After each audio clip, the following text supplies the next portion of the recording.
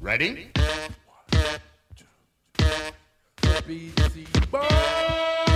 Our evening began in Peter Seychelles' comfortable study in his New York townhouse. No sleep till Brooklyn!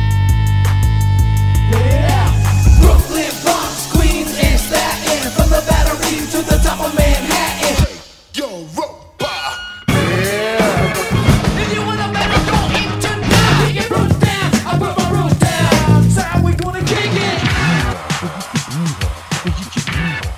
Hello, everybody, and how do you do? My name is Jim Shear, and welcome to the official, unofficial Beastie Boys podcast known as the Brouhaha. On today's episode, I've got a blast from the past. Mr. Bryan Terry, former MTV producer, and yes, he did indeed work on that MTV special back in the day, Live to the Five Boroughs. And I haven't talked with Bryan in years. I don't even know what he's doing. I'm assuming he is still producing some type of visual content because that was his specialty. So Bryan got a hold of me and he wanted to be on the Brouhaha, and we're going to do a doubleheader today. We are going to talk about the most underrated Beastie Boys songs, and then we're going to talk about our favorite Beastie Boys t-shirt designs. But before we get to all of that, it is time for the scoop. Better believe it, yo. It's a Check it. Better believe it, yo. Scoop. And I got a big old chunky scoop today, but first, a correction. On our Hello Nasty 20th anniversary special, I said that I was looking at the liner notes and I realized that Triple Trouble sampled Oye Como Va from Tito Puentes. And I said, I don't hear it, man.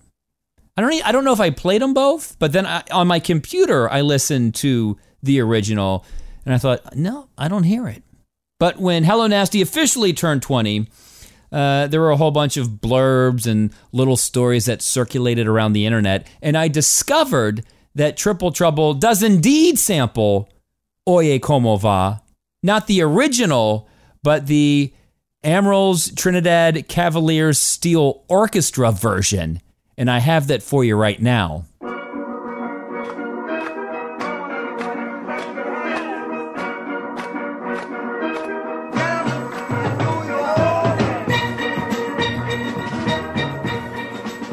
It all makes sense.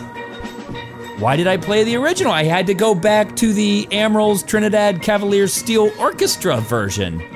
How come that's not in the liner notes? Well, I guess they owe credit to Tito Puentes, so the Beastie Boys just took it to the original source. So, sorry for that oversight. Jeez, oh man, what is going on in Beastie Universe? A lot has happened since the last episode of the Brouhaha. I got to see Mike D do a DJ set in Brooklyn back in June. He announced it on a Thursday night, which was odd. He was over in Europe doing festival dates, so maybe he wanted to do a stopover in New York City. So it was announced on Thursday. It happened on a Friday night at the Well in Brooklyn. Not a lot of people went. But in hindsight, it makes perfectly good sense. 1 day's notice, World Cup was going on, it was Father's Day weekend, and the Beastie Boys demo is 40 and 50-year-old guys. So we have our summer weekends planned weeks in advance. But I had a good time. If you've never seen Mike D DJ live, it's him and his DJ, Jason Steingold.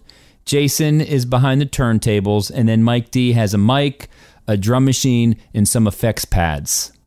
And my biggest critique of the show was that Mike doesn't engage with the crowd a lot. For a majority of his set, he was discussing his shot selection with Jason Steingold. Because I am a Beastie nut, I just wanted more Beastie interaction. But you know what? We did get 7 Beastie Boys songs, and it's always special hearing a Beastie Boy rhyme a Beastie Boys song live. We got So What You Want, Too Many Rappers, Brass Monkey, Sure Shot, The New Style, The set closed with Intergalactic, and then Mike came out on stage and did an encore. He did Get It Together. Yes. The Lost Classic. Is it an underrated Beastie Boys song? We can talk about that later. And because I am an antagonist, because maybe I wanted some more Beastie interaction, during Intergalactic, I held up a homemade sign that read, "Sing Nettie's Girl." Because I thought, Mike's going to have a mic. Why not sing a few bars of Nettie's Girl? And then some people in the audience saw the sign. And then at the end of the show, we all started chanting, "Nettie's Girl, Nettie's Girl." So Mike comes out on stage. He does Get It Together. He couldn't ignore the sign. He saw it. Trust me, he saw it. And then at the end of the set, reluctantly, he got on the mic and he sang, "Hey there." And then he was gone. But I got to see Mike D in Brooklyn perform Beastie Boys songs. And the set had a few lulls. And DJ sets are odd because the right song has to hit at the right time. And you know that the two songs that hit perfectly on that night, that got the crowd into a tizzy? Bad from LL Cool J. It just hit at the right time. And Scenario from A Tribe Called Quest. And some of you may argue that there's never a wrong time for Scenario. And speaking of A Tribe Called Quest, not too long ago, I ran into their DJ, Ali Shaheed Muhammad. I was telling him about Mike D's DJ set, and he told me that back in 2013, A Tribe Called Quest was playing Madison Square Garden, and they wanted to bring out Mike and Adam to perform with them. And Mike and Adam said no. They said, "We just can't do it, man. I'm sorry. We can't get up there on that stage. We can't get on the microphone." So Ali said that when he saw Mike on the mic at this DJ gig, he looked free. And maybe that's why Mike's doing it. He does the DJ gigs, he does the Beats One radio show just as a musical release. Because if you've been around it your whole life and all of a sudden you stop, it's not natural, man. You gotta do it. So I love that Mike is back on the mic. And not only does he do it at his DJ gigs, but he also does it on his Beats One radio show, The Echo Chamber, which recently celebrated its 50th episode by celebrating the 20th anniversary of Hello Nasty. And leading up to that episode, to me, it almost felt like an album release. Got so excited. I thought Mixmaster Mike's going to be there, Mario C., the diabolical Biz Marquee, and it felt like a very un-Beastie Boys thing to do, to take a step back and celebrate one of their albums. Yeah. So if you have a Apple Music subscription, you can listen to this anytime. And if you don't, you can find your way around the internet. I know some people who know some people. And to coincide with the 20th anniversary of Hello Nasty, the Beastie Boys have released some Hello Nasty era songs on various streaming services. And they've also got some new Hello Nasty gear, which you can check out at their website, beastieboys.com. So what else is going on in the world of the Beastie Boys? Money Mark, did you see his new commercial with Roger Federer? It's a Wilson commercial. They're out in the desert, and Money Mark is making sounds with tennis equipment, and then he starts playing his keyboard, and the sounds turn into a proper song. And the headline, well, not the headline, but the title of the video reads DJ Money Mark. So is he a DJ now? I don't know. But he is in the Wilson commercial. If you follow Glenn E. Friedman on social media, you will know that Glenn is preparing a Beastie Boys Run DMC photo book. And I guess apparently he made a deal with the Beastie Boys that he was going to release his book 6 months after the Beastie Boys released theirs. The Beastie Boys book is coming out in October, so 6 months after that is spring 2019. So I'm assuming sometime around then we'll get the new Glennie Friedman picture book of the Beastie Boys and Run DMC. I had a bunch of those in my dorm room and my bedroom, the Together Forever era. My question is, are there any after the 1980s that Glenn did? I guess we'll find out. And last, but certainly not least, Oscilloscope Laboratories has launched the house that Yauk built. If you go online right now, you can take a virtual tour through Oscilloscope Laboratories. Have I been through the whole place yet? Not yet. I'm taking it slowly. I'm enjoying my virtual tour through Oscope. I've been in the live room. I've been in the control room. I think I was in the studio kitchen. I've lingered in the hallways. And I am honored that I got to take part in this project because years ago, and you can read about this in the house that Yauk built, well, I think it's in the edit room, but years ago I did a segment with the Beastie Boys on MTV2, and I presented them with these little cardboard cutouts of themselves, and I couldn't tell if they liked them or not, and I thought, well, these are going to get tossed after the segment. And then either late last year or early this year, someone from Oscope got in touch with me, and they said, did you do these? And I said, yeah, that was like 14 years ago. And they said, could you do a little write-up on these? And I said, sure, absolutely. So who knew that my little cardboard cutouts that I presented the Beastie Boys at the Voodoo Fest in New Orleans not only survived that weekend, but made the trip back to New York City and rest inside the edit room at Oscilloscope Laboratories. So whenever you have the time, check out the house that Yauk built, a virtual tour through Oscilloscope Laboratories. And then finally, in this extra long edition of The Scoop, let me go to Facebook right now. Everyone was giddy when it was the 20th anniversary of Hello Nasty, the Beastie Boys album anniversary that makes us all feel officially old. Thad McCulley, a teacher, by the way, celebrating another year of teaching, he posted on Facebook, I challenge Jim Shear or anyone else in this group that can pull off hardcore to redo Song for the Man. The intensity of the lyrics, however, suggest Man could have very well been a hardcore track in a previous incarnation. Song for the Man is an angry song packaged in a slow, circusy, psychedelic groove. And then Jeremy Shatton replied, is it time to reunite Professor Booty and the Sure Shots? And then Robert Wilson replied, if he decides to cover the whole album, I call shotgun on I Don't Know.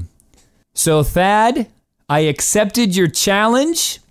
I don't have a lot of free time on my hands, but this afternoon I did carve out some time for you. Here is my hardcore version of Song for the Man. I like the attitude, boy. What makes you feel? Why you gotta be like you got the right to look you up and down? What makes this world so sick and evil? I like you now. What makes you feel like you got whip appeal? Who made you the judge and jury? Ain't you never heard of privacy? What makes this world so sick and evil? You figure it out. You figure it out. You figure it out. You figure it out. There you go, a Professor Booty and the Sure Shots world exclusive. And that will do it for The Scoop. We are going to take a break, and when we come back, I will chat with Bryan Terry, and once again, it's a double header today on the Brouhaha. We are going to talk about the Beastie Boys' most underrated songs, and then later, we will talk about our favorite Beastie Boys t-shirt designs. What you want? All you suckers are writing the kicks, and then they pay.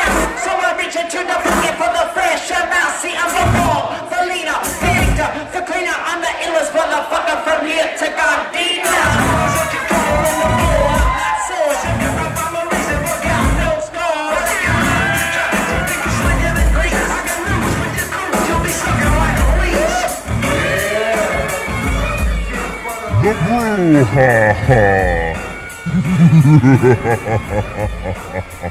are back on the brouhaha, and now joining me, a blast from the past, Mr. Bryan Terry. Hi, Bryan. Yeah, right?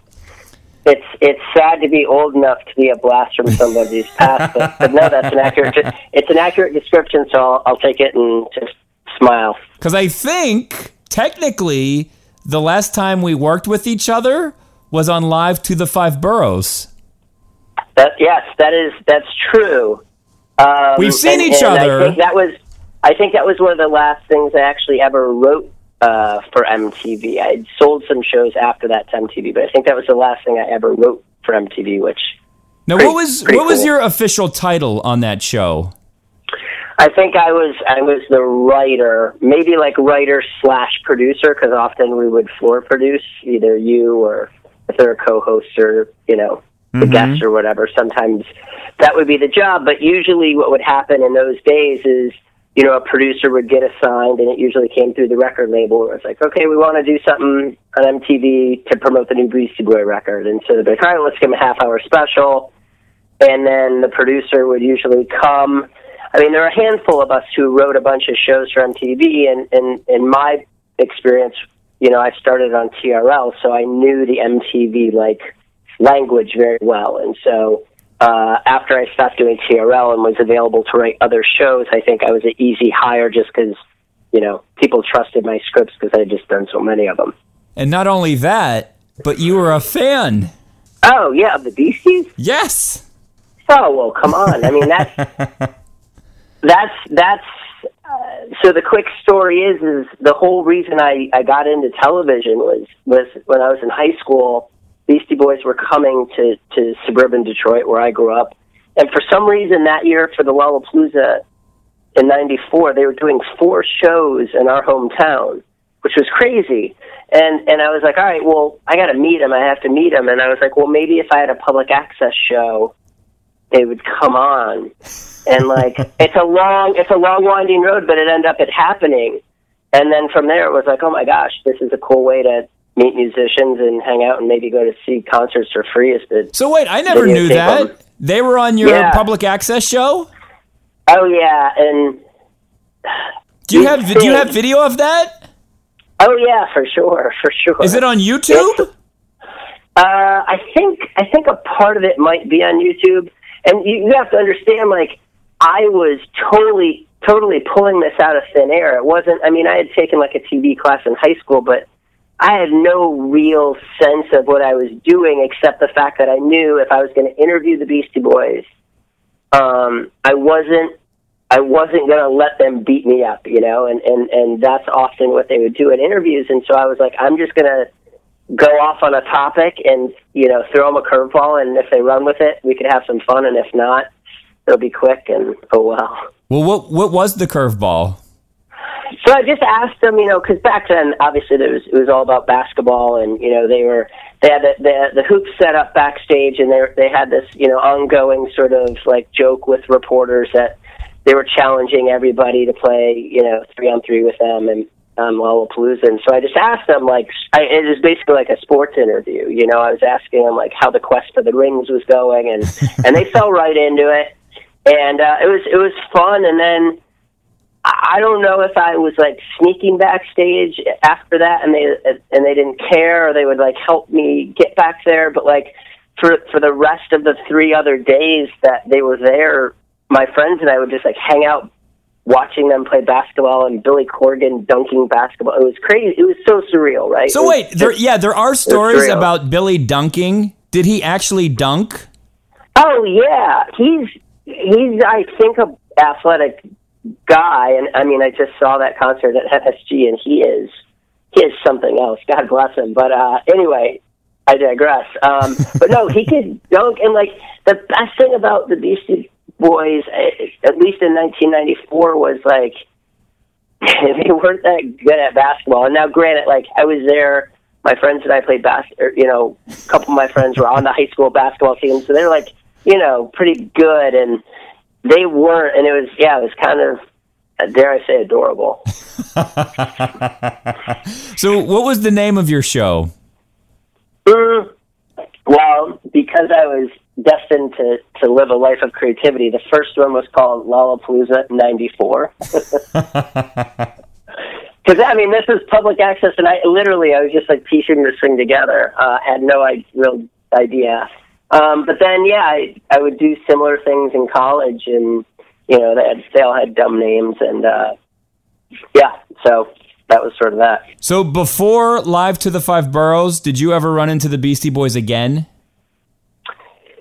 Yeah, so I came to New York City in 1997 before my senior year in college, and I had an internship with The Daily Show, and this is like before Jon Stewart. This is like original Craig Kilborn Daily Show. And the reason I got that internship, I think, is because, like, no one else wanted it. Like, I applied for Conan, didn't get it. Letterman didn't get it. SportsCenter didn't get it.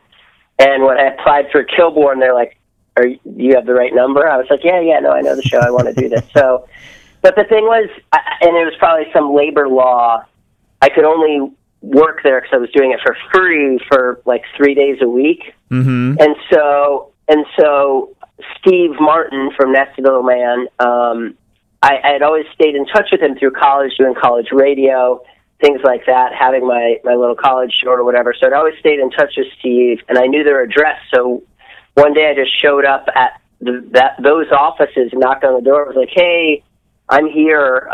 Remember me? You know, I have a couple days a week where I could intern for the summer. And they're like, yeah, sure, cool, go for it. So I actually interned at Nasty that summer, and you'd see them once in a while, especially because it's Bet Freedom concert and things like that, it was always surreal. Like, you know, you work at MTV, I've seen, you know, you see whatever, the Justins and Britneys a million times, and it's whatever, but like every time I'd see Beastie Boys, it was just always just like, there they are, that's something different.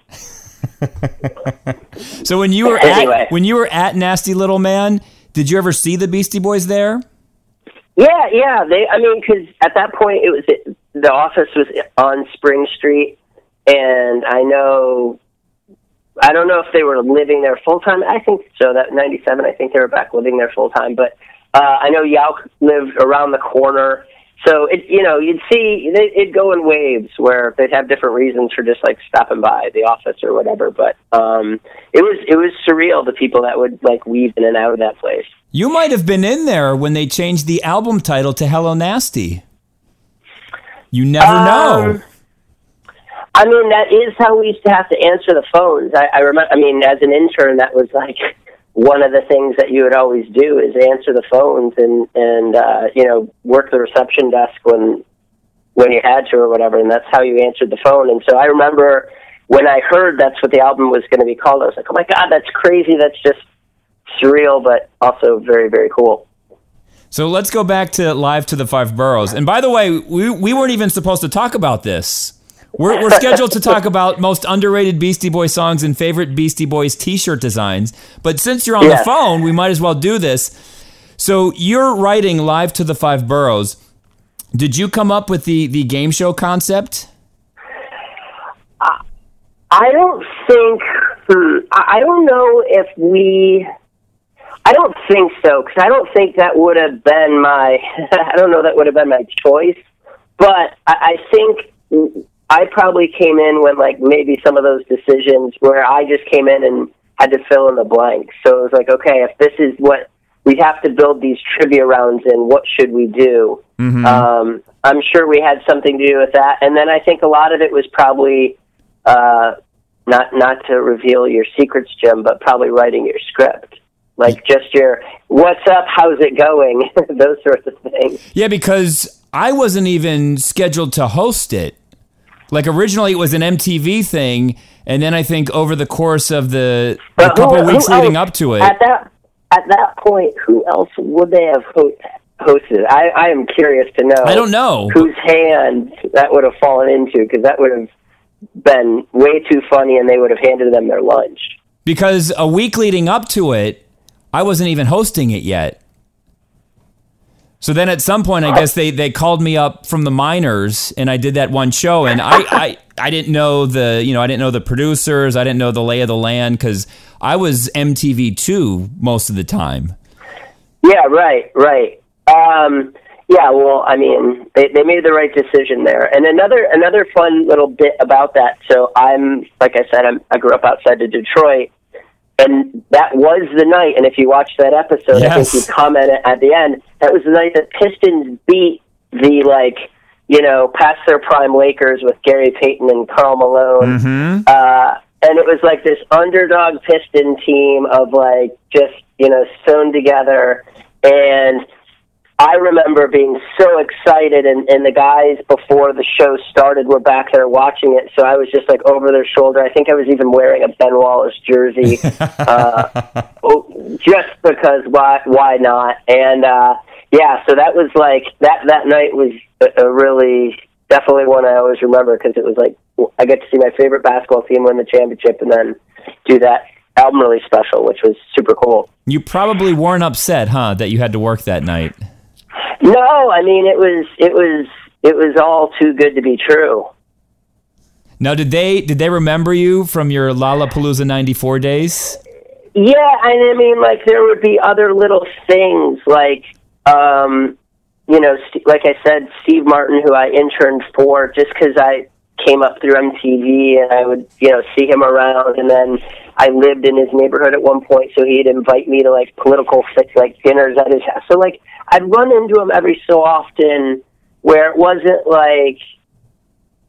by any means first hand, hey, what's but it would always just be oh yeah, oh that's right, there would always be this exchange of wait, how do I know you, whatever.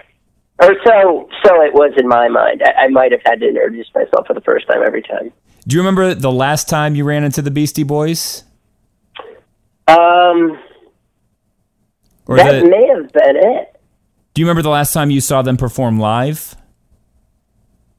I remember the McCarran Park show, and that was the first full show, or the last full show I think I saw them. There might have been another one of those benefits where they popped up and did a couple songs. Uh-huh.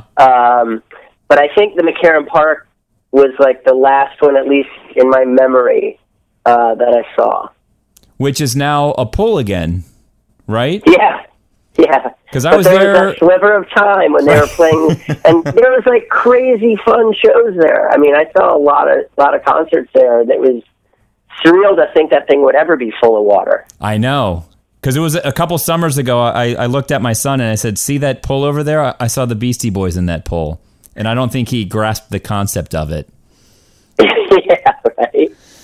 It was a float party. Yeah. I said there wasn't water in the pool, but we were inside the pool and the Beastie Boys were over there performing live, and it was great. So, Bryan, the reason you're on today is we are going to talk about the most underrated Beastie Boys songs. My short list wasn't so short. It was probably 15 or 20 songs, but I narrowed it down to 5, and I asked you to narrow it down to 5. And if I can ask you, before we start, what were your qualifiers? Yeah, I mean, that's the trick of it all. I would say, I think for the most, one of them does. For the most part, it was songs that didn't have videos, or the kind of thing where if you ask the casual Beastie Boy fan to name 20 songs, very rarely would most of these ever be mentioned. It's hard to pick anything. There's certain albums, underrated is anything from License to Ill underrated, all of that. I just feel that album was on continuous play out of every boombox and car for 3 years, every song. So Totally agree with you.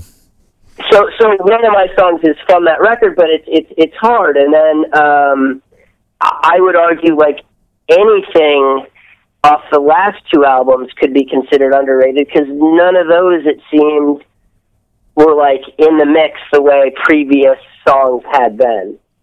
Interesting. Because I was thinking about Hot Sauce Committee Part 2, but it's tough to rank since they didn't tour behind it. Right, exactly. That's what I'm saying. So it's every song from that is underrated because it has 0 rating whatsoever. Mm-hmm. If almost, I guess we're saying almost rating equals recognition in a way.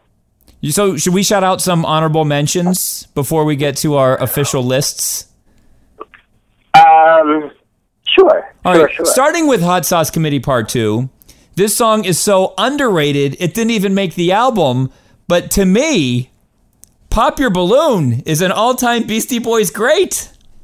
How did it not make the final cut? And that would have been fun live, too. Just, with the crowd, pop your balloon, pop your balloon. But don't you think that's sort of, they have that as a calling card, because from when you could start hearing their B-sides, and for me that was the Check Your Head CD era, where you'd really go get those singles and hear all those songs. Mm-hmm. There's so many of those where I'm like, how is this not on the record? And I think that's just a continuation of that, like, habit. It's like, they saved some, and I don't know if it's because they wanted to move singles as well or whatever, but, and I doubt it was even that well thought out, but there are some great things that you find on all those B-sides from Beastie Boys, and I think that's something that's, like, they've always delivered on. Yeah, the B-sides from Check Your Head and Ill Communication are their best stuff. And then we were spoiled because when Hello Nasty came around, there were some remixes, but there weren't any really great B-sides.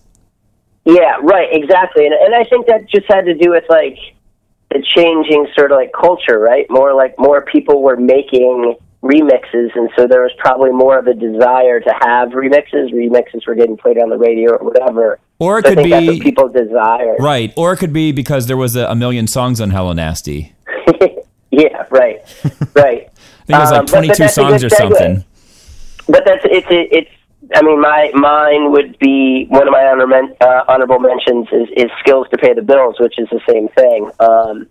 Because they had the home movie, the home VHS that had that title, it got maybe close to not being underrated, but that to me, and that was a song they'd play live, and everybody would go crazy to hear that song live. It was almost always in the set, but it was one that got people going. Yeah, years ago on an episode of the Brouhaha, that was named the greatest B-side of all time. There it is, see? But the reason I don't consider it underrated is because they played it live so often. Yeah, that's fair. That's fair. So, if people are wondering why that's not on my list, that's why.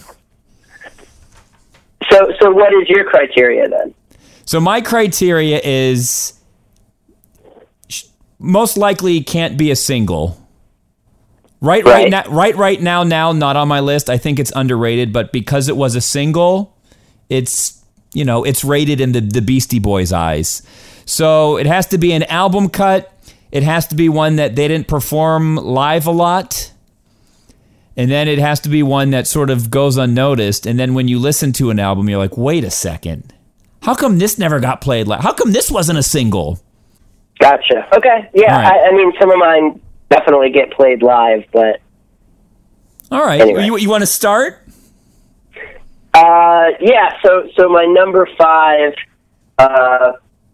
would be Car Thief, and again, ooh, okay. Paul's Boutique to me is one where, like, outside of Hey Ladies, there wasn't much. Maybe Shake Your Rump I would put as the number 2, maybe Shadrach, but but again, probably the record I've listened to more than any other in my life, and so I don't personally, I couldn't really wrap my head around calling any of them underrated, but I think in the lexicon of, like, when people think about the 10 Beastie Boys songs they should listen to, this is so good to me. Like, this is such a great Beastie Boys song on so many levels that I think if anyone doesn't put it in, like, the top 5, it is underrated. Okay.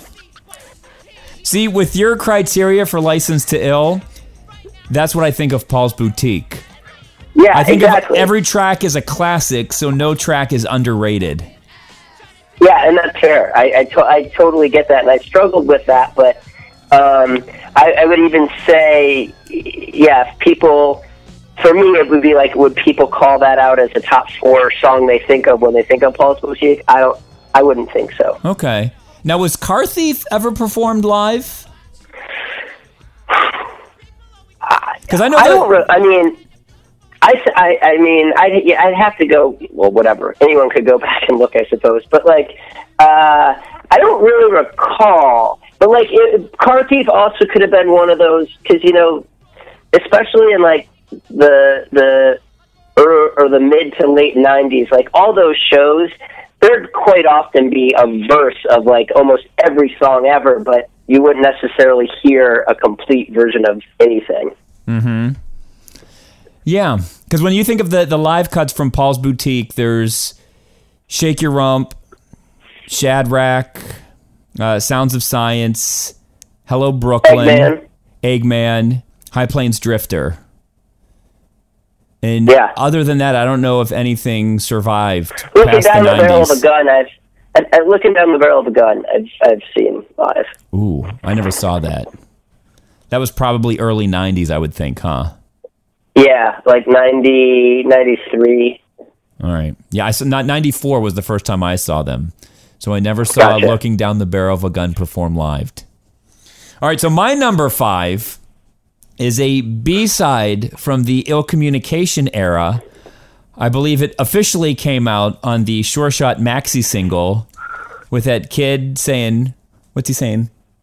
Look, Ma, what are you giving me? Or something like that. It was the red cover. Oh, yeah, of course. And he's on like an old couch with like a red shirt.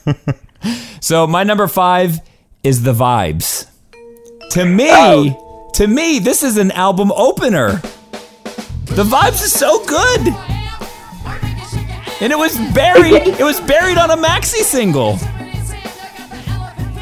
Yeah, you're absolutely right. And it's just like, I don't know. Someone needs to get to the bottom of it. And in the gangster rap era, this kinda, at least with the production and the sound of it, was in that lane, or close to that lane. Yeah. It was sinister in a way. Right, yes. So, well, yeah, and also, was it on the same one? It might have been on the Get It Together one where Dope Little Song, again, very short, but very dope. No, yeah, I think it was Dope Little Song and Resolution Time. I think those were together on the Get It Together maxi single. Oh, yeah, Resolution Time was another good one. Once again, a lot of great B-sides during the Check Your Head and Ill Communication eras. All right, so I'll start off number 4. To me, if this song was performed live, I think it could have been a live staple in the same way Root Down became a live staple. Because when I first heard Root Down, I thought, I don't know if I'm feeling this. And then when the Beastie Boys sold it live, I thought, okay, I get it now. So my number 4 off of Hello Nasty, Just a Test. Oh, yes. Great, yes. The chorus, great chorus would be great live. 1, 2, 1, 2, this is just a test. The crowd would have lost it. Yeah. Yeah, and also live is best when they are exchanging lyrics, and I'll get to that with one of my other underrated songs in a second. But like that is a song that just lends itself to like the lyrics being just like thrown around like the ultimate 3-man weave, and that's when it's like, that's when the water's boiling. And there was a day where I immersed myself in YouTube, and I thought I'm gonna find a live version of this, and there was nothing. So I don't know if Just a Test was ever performed live, and that is a shame. Couldn't they have tried it just once? Yeah, right. It seems easy enough. Like take it to the test kitchen, and it's not even that long. And it ends on the chorus. It ends on the hook. 1, 2, 1, 2. This is just a test, and then you cut out. You end it like that. So, well, it plays itself like the structure of that song is such a no-brainer. You're absolutely right. And I consider it in the same family as Super Disco Break-In and Flute Loop. And both of those songs were played live. So, Bryan. All the time. Yeah. What is your number 4? All right, so my number 4 is definitely a song you heard live a lot. Okay. And it goes back to the Licensed Ill part of it. And I mean, there are a lot of singles off that, but for me, the new style is it's just like four or five songs in one. And it's also there are certain Beastie Boys songs that it just seems the lines from them are just like constantly there are situations that just put them in your mind. And there's so many songs or so many lines rather from New Style, which is which are like that. But yeah, that and again, you'd see them do that live, and it was so fun. And also like it's one of those songs that I never really, I mean, has fewer cringeworthy moments than others from Licensed Ill. Mm-hmm. I remember when I was younger and they went into the ad rock part, I thought, well, is this a different song? Is it the next song? No, it's still the same song. Okay, wow, okay. You're right. So yeah, the new style packs a punch. It's a 2-chord song. And it gave us that classic ad rock sample. Drop. And like I literally remember my friends and I like singing that part of that song, like riding the tilt-a-whirl at like fairs, you know, like just like why I don't know why we thought we needed to like sing, but yeah, that's true. And when the Beastie Boys performed at the VH1 Hip Hop Honors years ago, I loved that they pulled that one out. Yeah, exactly, and I think again, it's like one from that era that still it just embodied their spirit but without being the dick side that existed then. Mm-hmm. Yes, they could still perform it years later, right after they were enlightened. So that brings us to number 3. Why don't you lead us off on this one, Bryan? Yeah, so. Again, like for me, Hot Sauce Committee is just it just never got the love for a million obvious reasons. Mm-hmm. But I think the Don't Play No Game That I Can't Win with Santi Gold is just like an example of had we, maybe they would have had 2, maybe more albums in them, let's say, if the Out hadn't have passed. Mm-hmm. I think that kind of was tipping that, like, the needle or the arrow rather in the direction you might have heard more of their songs. And that song is great. It's so good. That song, criminally underrated. Because it was released as a single, and that should have been the freaking song of the summer, in 2011?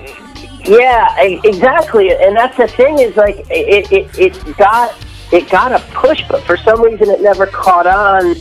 And to me, I was just, like, Santi Gold is yes, so and you have cool Santa Gold, on her own. yes! She's so cool on her own, and if you haven't seen her perform live, like, that is about as fun of a live show as you can see today at Santi Gold Live. But I just thought it was like this real, like, in hip-hop so many times, like, the especially with it's a group, right? When the Beastie Boys welcome someone, it does feel like an appendage. And, like, this, I think, is one of the best instances of the Beastie Boys collaborating with someone and it feeling like, okay, yeah, this is great. I would have loved them to do 6 more songs together. Because this song, it felt like they were carving out new territory, stuff they've never done before. Yeah, right, exactly. And it was like, and that's a tough thing to do, right? Especially if you in hip-hop, it just seems so hard to evolve, and especially if there's 3 of you, it kind of already puts you in one place as far as like what your sound is and how the 3 of you work together and stuff. So, yeah, I thought this was like pointing in the direction of what would have been next, and but on its own, just an amazing track. Yeah, I'm a delusional human being, and when this song came out, I thought, you know what? This could get played on pop radio. It's that good. Pop radio didn't touch it, obviously, but alternative radio didn't touch it either. Yeah, that's weird. It's a damn shame. What's wrong with this world? All right. Well, you're the one who worked close to pop radio. Well, I remember writing something for VH1's website, and I predicted that this was going to be one of the songs of the summer. I was wrong, but in my perfect world, I was right. All right. Yeah. My number 3, never released as a single, should have been, sometimes performed live by the Beastie Boys, and every time they performed it live, which they didn't do a lot, I was always a night off. Did you go to any of the New Yorkers Against Violence concerts in 2001? Oh, sure. So I didn't have a lot of money back then, so I went to night 1, and then on night 2, they played this song. And I think there was another instance where the Beastie Boys played back-to-back nights, and I only went to the one concert, and then on the other night they played it. A song that should have been a single, a song that I would have loved to hear live, of Hello Nasty, Unite. Did you? I've seen that live. Oh, yeah. Man, was it good? Yeah, and yes, it's I've got a little weird story on that one too. Well, maybe talk it down and it'll make me feel better. So there's the end of it's like little shout out to Ian and little Zoe, right? And that's Ian Rogers. Yes. So when I was in college, my freshman year of college, the first time I was ever on the internet. And because I was such a Beastie Boy nerd, like the first thing I did was like find every article I could find on the internet and read it and print them. I felt like I had to print them all, so I still have all these articles like printed. So I printed them all and took them up to my room and read them and whatever. And then I also found a Beastie Boy message board, and I met this guy, like literally my first internet friend was this guy, Ian Rogers. And, and it was just crazy that, like, to see this guy, kind of evolve and then become ridiculously involved with Beastie Boys in every, like, way possible. And so he would get me, like, passes to their shows to help him, like, set up, like, CD-ROMs back then. They'd set up these, like, weird CD-ROMs and, like, arcade chests around the concourse during the Hello Nasty tour. And so I'd help him set those up, and then I could go see the Beastie Boys. So you're boys with Ian. I knew him, yeah, and like I've crossed paths with him several times since, but like, he was obviously a part of the Apple Music Beats thing, which was crazy in its own right, and now he's, like, inventing technology with Louis Vuitton, which I don't even know what that means, but I'm not surprised that he's a part of it. And it was always a dream of mine to get a shout out in a Beastie Boys song.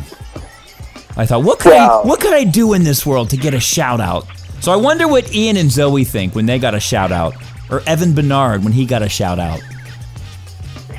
Yeah, right. I mean, Zoe, because she's so young, I'm sure it's just like second nature. She's like, oh, I guess. But for those other dudes, you gotta think they're just like, holy shit, that's amazing. Because those songs are forever. Yeah. All right, so we're up to number 2 right now. You want me to go first on this one, or you want to go first? I'll go first. Okay. We were talking about the McCarran Park pool show earlier, and I remember, so the night before, right, they played in Central Park. I think it was directly the night before. Maybe it was 2 nights before. But I remember I went with my, I believe, then fiance, now my wife. We went to the Central Park show because I was like, that'll probably be more like her speed. And so on the way home, we were talking, and she's like, so you're going to go again tomorrow? I'm like, oh, yes, I'm going again tomorrow. And I remember, I didn't want to say it out loud, but I was like, if they don't open this concert with Hello Brooklyn, I'm just gonna be disappointed. And like, they could obviously open it with No Sleep to Brooklyn, or they could not want to like hit the nail on the head, and totally respect that too, and go a totally different direction. But I was like, yeah, Hello Brooklyn is kind of the way you have to open this. And surely enough, where normally when the Beastie Boys come out on stage, it's like them shot out of a cannon.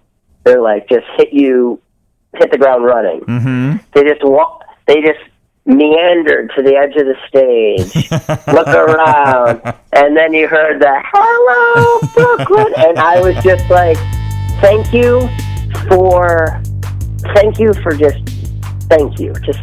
And so yeah, number 2 for me, "Hello, Brooklyn." I felt like, again, yes, this is a song they play live. It is obviously like kind of a no-brainer hit, but I felt like any song that didn't even get its own right to be a single on an album, I figured, okay, they underrated it at the time, and I think they probably, because I guess at that time to be an album cut, like now, and maybe the Bouillabaisse should get a little credit, but now on hip hop records, like there's all sorts of little weird snippets and half songs and this and that. So, but anyway, "Hello, Brooklyn" to me. Yeah, that song just hits you where you want to be hit. One of only 2 beats that the Beastie Boys made on Paul's Boutique, because they did "Looking Down the Barrel of a Gun," and then Ad Rock did "Hello, Brooklyn" on his drum machine. And I remember reading a write-up on Paul's Boutique at some point, and they were talking about the Dust Brothers production, and they said, yeah, Ad Rock brought this like drum machine thing, and it ended up being "Hello, Brooklyn." And I thought, no, don't talk that down. That's almost the crown jewel of B-Boy's Bouillabaisse. Yeah. And almost the crown jewel. What would you say is the crown jewel? I like that. I like AWOL at the end. Oh, yeah. But probably, I would say "Hello, Brooklyn" is probably my favorite in B-Boy's Bouillabaisse. Then there's "Mike on the Mic," "A Year and a Day." Those are good too. Oh boy. But for those that haven't done this yet, on the Awesome I Shot This DVD, there's little bonus extras whenever I think it's a little battery icon, and you click on it, and it's the Beastie Boys practicing "Hello, Brooklyn" backstage at MSG, and it's hilarious. Because you could tell it's probably an hour or 2 before the show starts, and they still don't have the rhymes figured out yet. They're like, no, you get that part. No, then you get that part, and then I come in on this part. And they're like, well, that's first, and then that's second. So it's hilarious. So do yourself a favor and watch the little extra of "Hello, Brooklyn" on Awesome I Shot That. I have to say, that was always sort of like towards the end of seeing them live, my love-hate was like, sometimes I loved their little like, okay, we got to start this over. We're sorry, whatever. But then other times I was like, come on, man, how do you not remember that one? Yeah, there were times I would be in my seat and I thought, no, I know that. I could do that in my sleep. Yeah. Yeah. No, I hear you. So my number 2, we are talking most underrated Beastie Boy songs. My number 2, it wasn't a single, although it kind of was maybe, because it was released as a half single, Sabotage / this song. But when you listen to it back, and the reason it never worked live is because there was a feature on this song, and sometimes this rapper would perform live with the Beastie Boys, and every time he performed live with them, he would mess this song up. So maybe it's Q-Tip's fault that "Get It Together" is so freaking underrated, but it's so good. Yeah. And it never got played live. I mean, it did get played live, but not as it should have been played live every time the Beastie Boys performed. When you were growing up, though, you heard this song. Like, they would play this one on the radio. We would get this one on the radio quite a bit. We never got it. Yeah, there was a radio station that you'd listen to in Detroit called 89X, right? Like how perfectly typical of grunge era radio. But they would play great stuff, and like the Beastie Boys, all records were in heavy rotation. And so yeah, you'd get it together. Even the pop stations would play "Get It Together," because I don't know, like Q-Tip. Everyone loved Q-Tip, but yeah, totally. I mean, a great song, and how frustrated you'd get, when all the times Tribe Called Quest would open. And then they didn't do it. And you're like, what? Come on. What are you doing? Because I saw, it was Lollapalooza in Pittsburgh, 1994. I went to a couple shows that year. I went to one in Ohio, one in Pittsburgh. So they bring out Q-Tip, and I thought, oh, this is going to be great, and he slaughtered the lyrics. And I guess it makes sense because the story is that he went to G-Sun and just spit a freestyle, and then they kind of spliced it and shaped it into a song. So he didn't even know that he didn't know that he was doing verse 1 and then verse 2. He just did a freestyle, and the Beastie Boys pieced it together. Then I saw the Beastie Boys on the 1995 Quadrophonic Stereo Tour. They attempted to do it themselves without Q-Tip, and they butchered it. And that was the last time I ever heard it performed live. Oh yeah, I saw it a couple of times on the Hello Nasty tour. Because they did it. I remember they did it in the in the round tour, and I went to the Cleveland stop, and I thought, okay, this is my third chance at Get It Together, and they didn't even do it. So I guess it wasn't a guaranteed every time on the stop. I saw it a couple times then, and then I remember of the 4 Lollapalooza shows I saw, I think they did it just once, because I remember the first time they didn't do it, and I was just so disappointed because I just figured that was a layup. I was like, well, he's here. You might as well do it. I mean, and the beat, the beat is so clean, because there was a lot of stuff from that era that was grimy. But to me, that's such a clean, fresh beat. Yes, right. And the microphones are a little cleaner on that one for them. And yes, exactly. And then and of course the ad rock being with Ione, but now yeah. But then she left him for a woman, and now she's with Ben Lee, who they once discovered, which is yes. So maybe it's hard to perform that song live because it brings up too many bad memories. Well, I remember one time seeing that song live, and so Q-Tip, I think, has that line, right? Ad Rock's down with the Ione, and he just looked and went, and Ad Rock just kind of looked at him and went, wow. Yeah. Unfortunately, Kathleen Hanna does not rhyme with macaroni. Yeah. That's all right. You could throw her in there. I don't think anyone would mind. But Get It Together should be an all-time great, yet I think it's kind of floating out there in the ether. But do you think if you went to a bar or whatever, a club, I don't know what you call it, but and DJ'd, or even if you were DJing between sets at like whatever, Lollapalooza, I bet you if you put on Get It Together, the crowd would love it. You think? I mean, the old crusty people would love it. You know what? Yeah, right. If you're at, like, a Cypress Hill concert, no. Because you're right, at Lollapalooza, like, I don't know who plays Lollapalooza anymore, 21 Pilots or something. Like, right. I don't know if those people know Beastie Boys, but, like, that is a song, you're right, but I think of an era, like, people of our age, like, I think people know that song and are just like, yes, this was a jam. But 40 years from now, when A Tribe Called Quest Scenario is dropped at a club, people will lose their minds. Different. And I have a feeling that people won't lose their minds in 20 years when Get It Together is dropped at a club, just because it was never a single and it was never sold live and it's kind of underrated. 100%. Yeah, not kind of underrated for me, highly underrated for me. That's why it's number 2. And that brings us to our number 1 underrated Beastie Boys song. What do you got? All right. To me, every time I listen to this album, I slam my fist on my desk, or if I'm driving, I slam it on the dashboard, and I say to myself, why wasn't this ever performed live? Now, maybe it was. I never heard it performed live.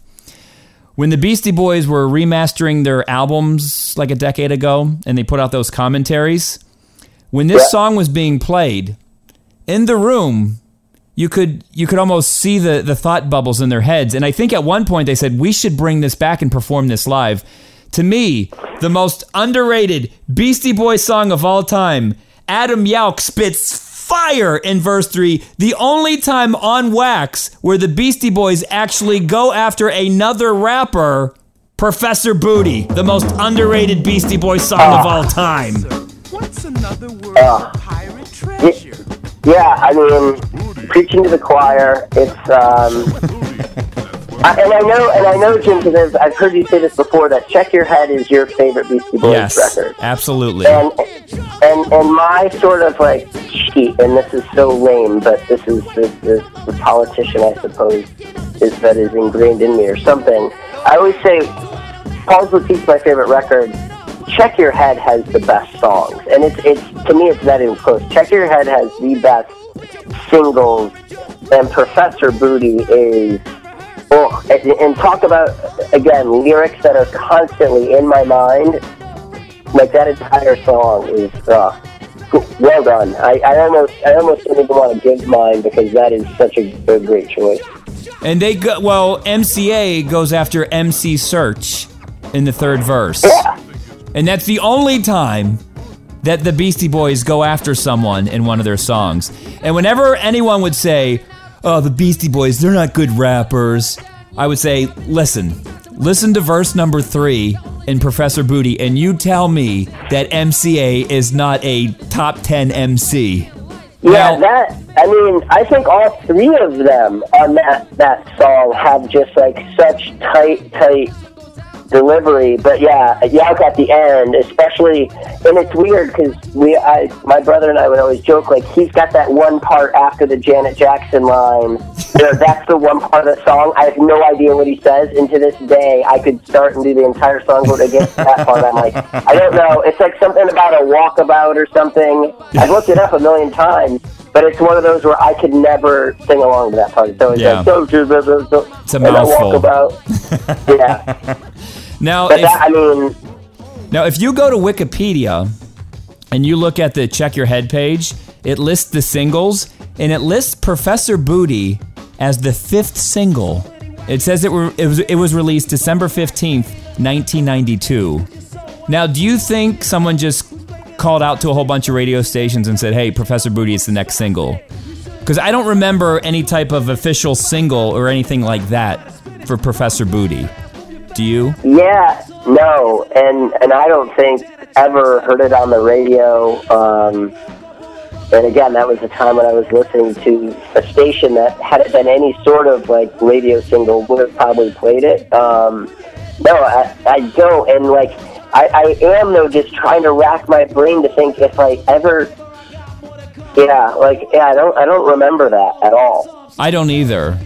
So like I said, maybe they said, yeah, this is going to be our 5th single. Just call all the radio stations and say, play Professor Booty. It's our 5th single from Check Your Head. Because I remember videos, it was Pass the Mic, that was number 1, into So What You Want, into Jimmy James, into Gratitude. And there's videos for all 4 of those. And then there's also a music video for Time for Living. Right.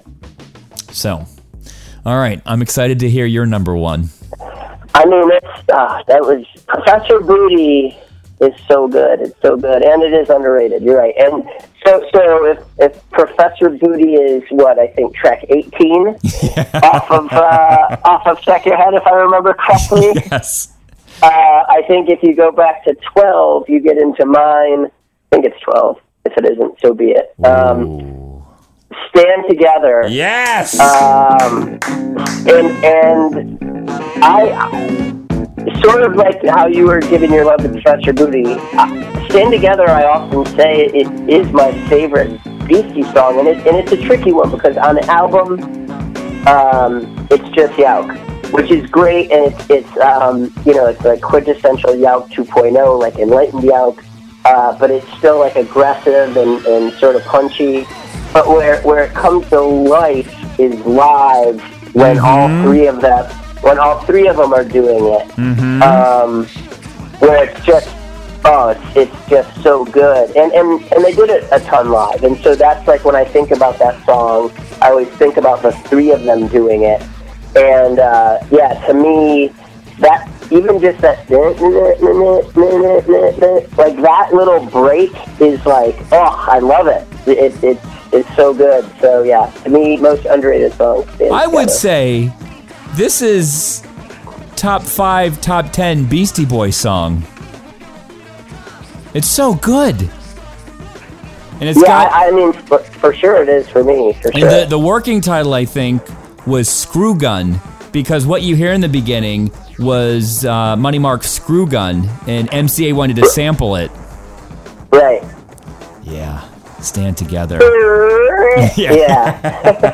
So good, so good, so good. And like, I mean, yeah, that was at a time when you just had like, it was all about the CDs and like car stereos, and like that song sounds so good in that environment. Because I remember at our college's radio station, in our first year there, you could only play the songs that were marked on the CD. And I think I broke a rule and I would play this song just because it sounds like a single. It's so contagious the first time you hear it. Right. And the reason I didn't put it on my list is because it did get some love live. And I think a live version was on one of the singles from Check Your Head. I don't know if it was Totally. Jimmy James or Gratitude. Yeah, I think so. And then, I mean, that was the time, I don't know if you ever bought those like live bootleg CDs, but where there's literally like 4 concerts that would get skinned like 19 different ways, and you'd buy the second bootleg CD, and you're like, wait, I already own this one. Right. Because it had different packaging or whatever. But there was a show I think they did in Germany, because they do a little breakdown where they'd like, somebody say schnitzel, you know, bratwurst. So, yeah, and also a song that live, especially, or only, but live during the Mixmaster Mike era, he'd throw some fun beats that would kind of put the guys on their toes. That was always kind of fun. So before we take a break and talk about T-shirts, can you list off your 5 again? Yeah, my 5, try to get them in the order. So I think I started with Car Thief, then I went New Style, Don't Play No Game That I Can't Win, Hello Brooklyn, and Stand Together. And my most underrated Beastie Boy songs, The Vibes, Just a Test, Unite, Get It Together, and Professor Booty. We're going to take a quick break. When we come back, it's a doubleheader today, baby. Let's play 2. We are talking about best Beastie Boys T-shirt designs.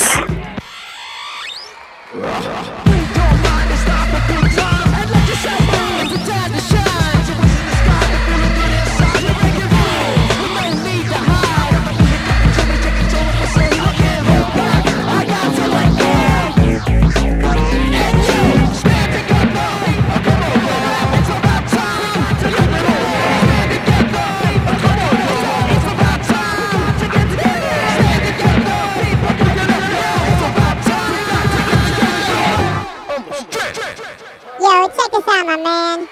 You're listening to the Brew Ha Ha.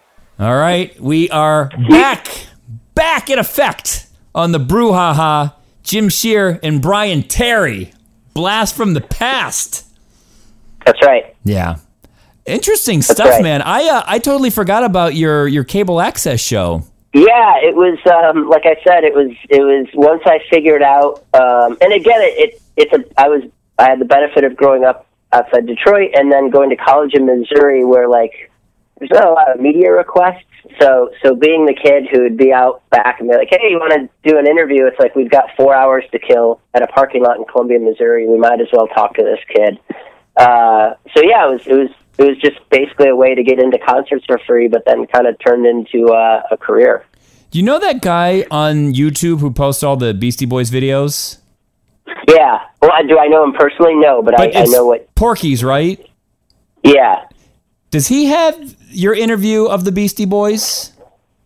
I don't know. I'd have to look. I mean, I know who you're talking about because I've clicked on links that have been his and then gone down those rabbit holes, but I don't know how he would.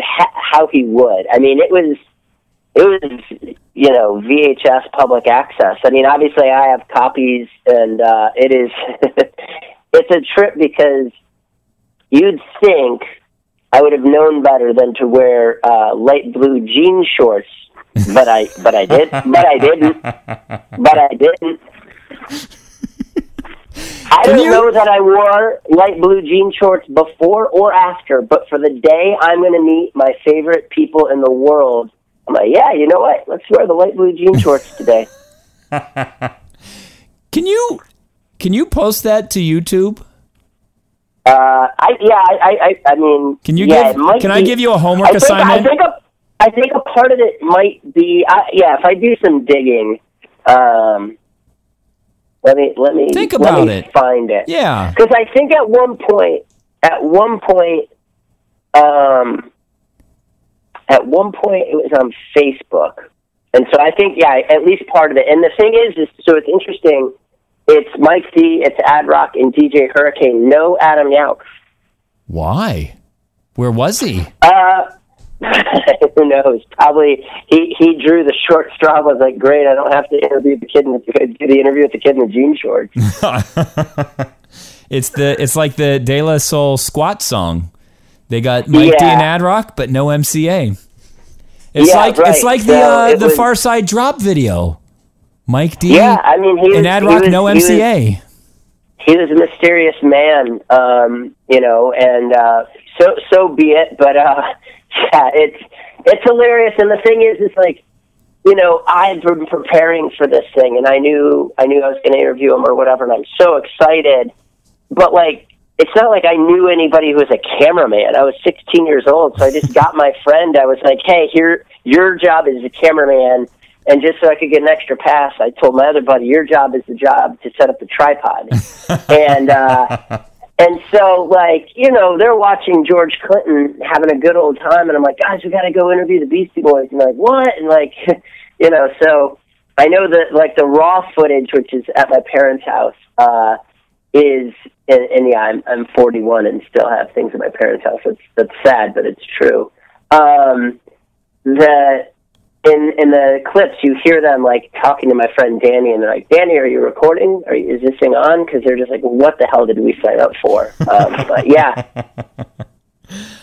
Once again, I would love to see that. So whenever you have time, please put that on the internet. All right, so before you go today, doubleheader on the Brouhaha. Favorite Beastie Boys T-shirt designs. And before we start this conversation, I would just like to say, and I hope this doesn't come off as a diss, but I don't think the Beastie Boys had the greatest T-shirt designs. The good ones were great, but I remember going to shows from 94 on, and I thought, I don't know. I don't know. I love the ones I have, but I wish there were more. Maybe you disagree with me. Discuss. Yeah, sure. So I would say as a genre, it's a pretty lame genre of T-shirt. I think, like, there is something to actually moving the merchandise which says, like, bigger is better. Mm-hmm. And for me, and what I like in T-shirts, that's always not the case. And so I think that's part of it, because they always seem, like, super busy, and you're just like, wait, or they would just take a weird, like, right, they take a photo off of, like, the past the Mike B side, and then all of a sudden blow that up and make that be a concert T-shirt, and you're just like, wait, what? But I agree that when they hit it really well. Yes. And it's funny because one of the shirts that's on my list, design-wise, is pretty terrible, but I have...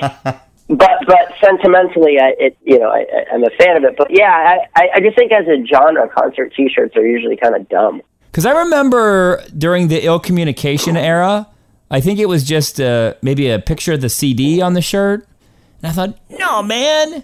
And then there was one that someone got me as a present years later. It said Beastie Boys, and it had like a bear on it, and maybe a falcon or an eagle. And I thought, yeah, this is okay. But during the ill communication era, also we'll get into the home run from that. But like, they also had the kung fu designs. Like, there were some cool. I don't know if you remember those, but there was like a Bruce Lee. I remember that. Yeah.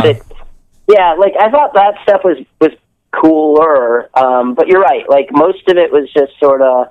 Because I bought. I mean. And I did buy my fair share. I would have purchased more if I liked more of the designs. There was one that looked like a camera, and it had a go-go dancer in the lens. And I liked it for a while, and then I thought, I'm going to donate this one now. So anyway, so let's get to our favorite Beastie Boys t-shirt designs. We're going to do 3 each. I'll start off with my number 3. It's the classic Say Adams Beastie Boys graffiti font. It's just the red outline on the white t-shirt. Simple and clean. I love it. I still have it. And fortunately, they still sell these too on BeastieBoys.com. Yeah, this is, we were saying before, it's just sort of a messy genre. Like, this is one that definitely stands the test of time, that as a grown-up, I would wear this. But yeah, no, it's super cool, and there's just something, again, that sort of like catches the spirit perfectly. But yeah, no, I agree. It's super cool shirt. Because I think this was the first logo he made for the Beastie Boys, and then he cleaned it up over the years. And on this T-shirt, you could tell that he did it up on Illustrator, so it's perfect. It has the little paint dripping down, and totally. It gets better with age. So, Say Adams, good job on the very simple red and white graffiti font T-shirt. That's my number 3. So, as teased before, my number 3 is the from the Check Your Head era, the B's plus T's plus boys. Yeah, it's a super, again, like design wise, it's like, let's do this giant thing on the front and this giant thing on the back. But it was the first concert T-shirt I bought at a Beastie Boys show, so that's the sentimental of it all. And like, I loved the classic concentration. I don't know what you really call those puzzles, but I just loved like that approach. And I remember, like, anytime I would try to draw the Beastie Boys, I would basically just try to copy that drawing of them. I also in college had the giant blacklight poster of that B's plus T's plus boys thing. Oh, okay. Yeah, and it was on like a bottle cap, right? Because there's a giant bottle cap on the back of the shirt. Yes. Yeah, exactly. Beastie Boys. Yeah, it's a real thinker. Bryan, I have a question for you. Did you have the yellow or green one? All right, so here goes me nerding out. My original, which I still have, is a green one, and then years later, someone as a gift gave me a yellow one, but the words are in Hebrew. Wow. I don't speak Hebrew, so I'm assuming it says the right things, but yeah. The back is the same, but the front is in what I believe to be Hebrew. So that's your number 3. Yep. So let me just tell you my number 2. My number 2 is the Beastie Boys T-shirt. There it is. And I can tell you this. In 1992, I remember going to a mall, and within 10 minutes, I saw 12 of those things. Everybody had this T-shirt in 1992. Everybody. And I thought it looked so cool, because at the time, that was the style to have like a big thing on the back of a shirt. And because it was the style then, and because it's such a, I don't know, I have so many good memories from that shirt, I will still wear that shirt, and I don't feel embarrassed that there's a big giant thing on the back. Now, my shirt got ratty over time, and for my birthday this year, my wife got me a new one. So fortunately, this one too is also available on BeastieBoys.com right now. That's my number 2 favorite Beastie Boys T-shirt design. Yeah, I said what I needed to say, but it's solid. And in case you're wondering, I have the green one. Yeah. Yeah. Do you know if there's like a chronological order to the two of them? No, because I always thought it was green, but then when I would go to the mall, I saw people with yellow ones, and I thought, oh, that's cool because that's like Pittsburgh colors. But I could never find the yellow one. I always found the green one. But when my wife asked me which one I wanted for my birthday this year, I said, well, get the green one, because I had the green one as the old ratty one, so I want a new green one now. I concur. I like the green one. For me, it's the original. But yeah, I don't know. So my number 2 actually has the number 3. It's Beastie Boys Junior Varsity, number 3 on the back, along with Jay and Tony's Barber Shop as a sponsor.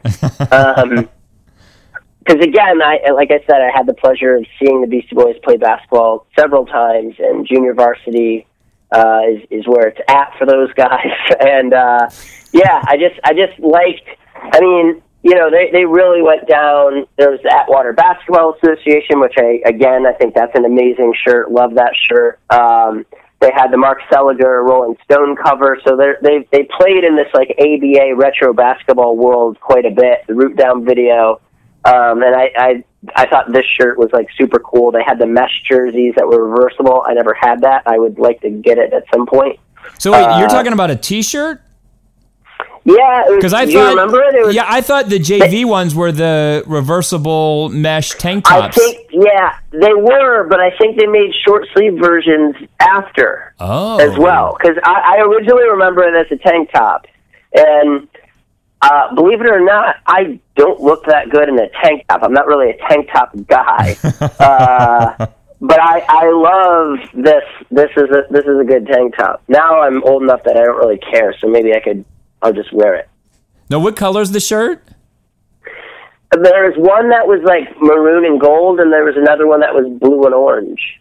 Okay. And maybe one that was green and yellow as well. Yeah, wait, I'm pulling them up online right now. Okay, I see them. I remember the tank top more than the T-shirt. But do you see? Is there a T-shirt? Yeah. So there's a green one with yellow lettering, blue one with orange lettering, yellow one with green lettering. Okay, maybe there was. I thought there was a yellow and dark red, or like a maroon and yellow, but I could be wrong. And then I think Joe and Tony, if you want to know what they look like, I think they pop up in the Sabotage Home video. I think there's some black and white footage. Yeah, 100% of them going down, because I think that was the barbershop under the G-Sun where they'd get their hair cut. And so, yeah, I believe that is the case. All right, so you've got, your number 3 is Beastie Boys. Your number 2 is Joe and Tony's Barbershop.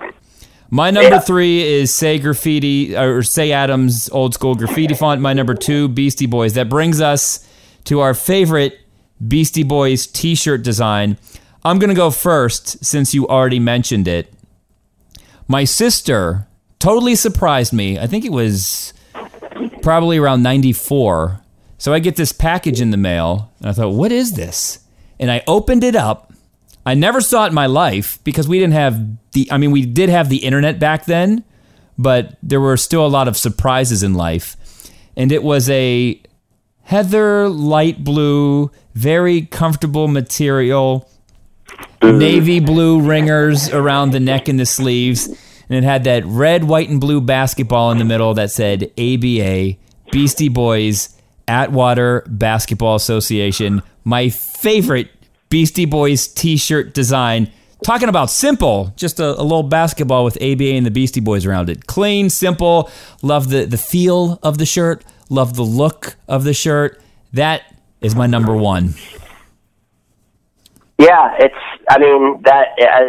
amazing. Like that, it is such a cool shirt. And I remember my buddy got it, and so I couldn't get it. And I was just like, come on, man. Like, come on. You know where our relationship stands as far as this group is concerned. You know, like I saw in the band draft, we both liked the Pumpkins, but I thought he picked the Pumpkins before me, so I would let him.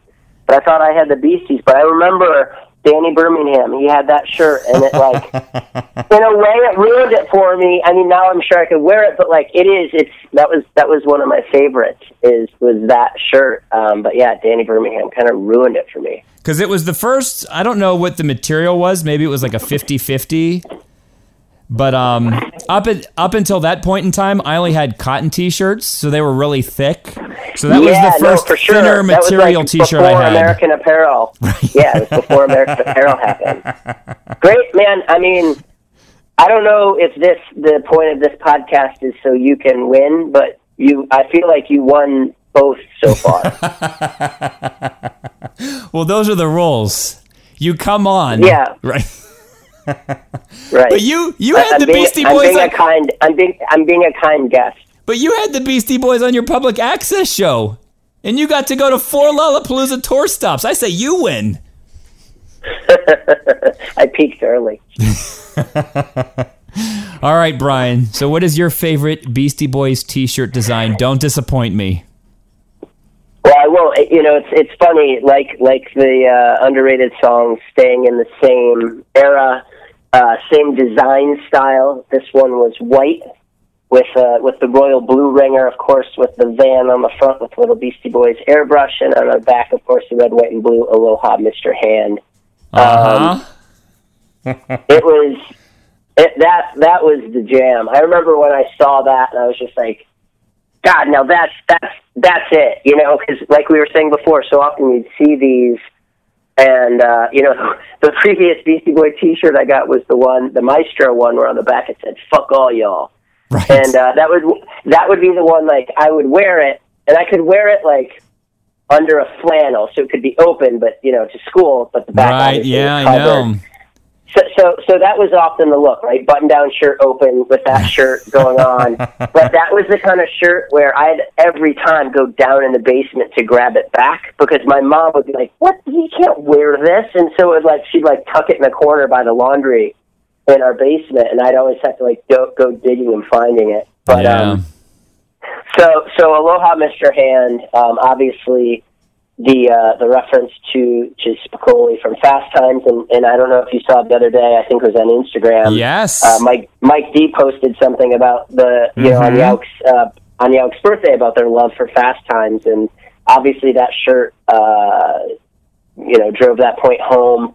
I remember one of the times when I got to go backstage at Lollapalooza, my friend Kristen was like, she gave me that t-shirt, and she's like, well, you have Yauk sign this and as Nathan Wynn coaches, you know. And so I don't know if Kristen Gerling still has that t-shirt, but she definitely at one point had it, and I was like, oh, that's so cool. But yeah, that t-shirt to me, again, like you said with the ABA, very simple, very clean, stands the test of time, and has a reference that is just subtle enough, yet still right on point. And I love that you brought up Mike D's Instagram post, because he was at a drive-in movie theater watching Fast Times at Ridgemont High, and he said that him and Yauk love that movie, and I automatically thought of that t-shirt. And yeah, when I think of that t-shirt, I can smell Lollapalooza, because everybody had that t-shirt at Lollapalooza 94. Because I think that was, I don't know how many they sold at Lollapalooza 94. I don't know how many designs, but that one, everybody had it. Aloha, yeah. Mr. Hand. It was, that to me, it was just like you saw that on the back, you're like, that's so, it's the exact reference level that I don't know, got me going. And do you still have that t-shirt? Oh, yeah. I've got them. I've kept so much dumb stuff, so I would consider the Beastie Boys t-shirts on the high end of the dumb things that I've held on to. Those at least I can justify. There's other stuff where I'm like, what in the world is that about? Do you ever wear it? Oh yeah, for sure. I remember with the B's plus T's plus Boys, MTV had their 20th anniversary, and it was like a concert. They actually did a show at Hammerstein Ballroom. And I remember I went just to go. I wasn't working or anything. I didn't have to do it. And I was so proud of the fact that I could wear that old Beastie Boys t-shirt to that event to represent or whatever. So there are times when I bust them out for sure. Especially Aloha Mr. Hand. I mean, that thing is just it's just right. Nice. Yeah, I was waffling between Beastie Boys being number one or ABA. So if you ask me tomorrow, it could be Beastie Boys. But today, it's the ABA. So you said your first time seeing them was Lollapalooza? Yes. Yeah. I mean, but the quad sound, which is right after that 95, was pretty amazing. That tour, in my memory, was as good as it got. Oh, yeah. I think that from 92 to 95, I think that was the Beastie Boys in their prime. Yeah, 100%. Although... Yeah, we got... There were times that I saw them in 2004 And I thought, because it was a more refined live show at that point. So they weren't jumping around as much, but they were just so on point at times. And I thought, are they better now than they were back then? I don't know. I don't know. Things kind of balanced out and evened out. So energy factor more in the 90s, but a tighter set and all those beats that Mixmaster Mike was dropping in. So I don't know. Well, that was the thing. Like the '98 tour to me was pretty amazing in that regard. Of like you had the Mixmaster Mike element, which was definitely additive for sure. Like that was so good. But I remember, those first time I saw them, '92 was on the roof of a parking garage. Like what? You know what I mean?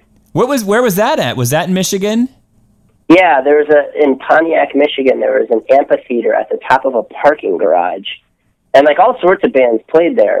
This wasn't just like some weird occurrence, but it's such a weird, surreal place, and it was L7 opened up for them. It was awesome. It was one of the first concerts I got to go to without like a parent or anything. That's awesome, because I remember during the Check Your Head era, working at McDonald's, and everyone would say that maybe the Beastie Boys are going to hit Pittsburgh, and they never did. The Beastie Boys, they never hit Pittsburgh on the Check Your Head tour. They even came back to Detroit that year for New Year's Eve, and so my friends and I, like 8 of us, went and saw them on New Year's Eve. Soul Asylum, believe it or not, opened up for them. Really? Because Mike D did Soul Asylum in an issue of Grand Royal. Oh, well aware. Yeah, Soul Asylum opened up for them, and which was just weird. And then I remember that was the first time I ever saw Joe C., later of like Kid Rock fame. So Ricky Powell walks Joe C. out, and Ricky Powell's like, I'm a substitute teacher in New York. This is one of my students. And Joe C.'s like, are there any bisexual ladies here tonight or something, whatever, something vulgar just to like get a rise out. But yeah, Beastie Boys, New Year's Eve, brought in 1993 with them. Wow. See, I think you win today. But that's so weird, right? Like, why were they playing that show in Detroit at like that part of their? I don't know. It's just always been so weird to me. Like knowing what I know now about bands, like that they would have done something a little bit more significant than like a strange show in Detroit with Soul Asylum. Because to the best of my knowledge, the Beastie Boys have only played Pittsburgh once. And that was Lollapalooza 94. And that wasn't even in Pittsburgh. It was 45 minutes outside of Pittsburgh in Burgettstown, where the amphitheater was. So I'm jealous. Well, Jim, you need to have an investigative episode of the Brouhaha where you get to the bottom of that. Because that cannot be just dismissed as coincidence. There's something to that. Why did they hate Pittsburgh? That's exactly episode whatever you're on. That's the next one. Why did they hate Pittsburgh? One time I interviewed them, I brought that up, and they kind of didn't even answer the question. Yeah, exactly. So I don't know. Maybe that'll be the next episode of the Brouhaha. But Bryan, good catching up. Jim, thanks for having me. This was a lot of fun, and I'm anxiously awaiting this book. Oh, can I tell you something? I've read it. What? Yes. I'm sworn to secrecy, though. That's fine. Good for you. You deserve to have read it. Seriously, you deserve to. I mean that sincerely. You deserve to have read it. And I can't say anything because I can't say anything. But I have read it, and that's all I can say. And I wish I wish I could say more, but I can't because those are the roles. I respect that I respect that, and I want that to continue happening for people. Like I want people to get those little nuggets in life. So good for you. And believe it or not, it wasn't through the Beastie Boys. So I'll leave it at that. This is a long con. Like when they announced the publishing, you embedded a worm like into that publishing house. So at that point, was an intern, right? Oh, you part-time at MTV, interning at the publishing house. You played the long, slow con. 7 years later, this person has matriculated into assistant director of publication and slipped you a copy. Well done, Jim. That's where you are. Yes, looking for full-time work. All right. Listen. Thank you so much. It was great to catch up with you. Yes, so for Bryan Terry, my name is Jim Shear, and we will see yins later. That's all there is. Come on.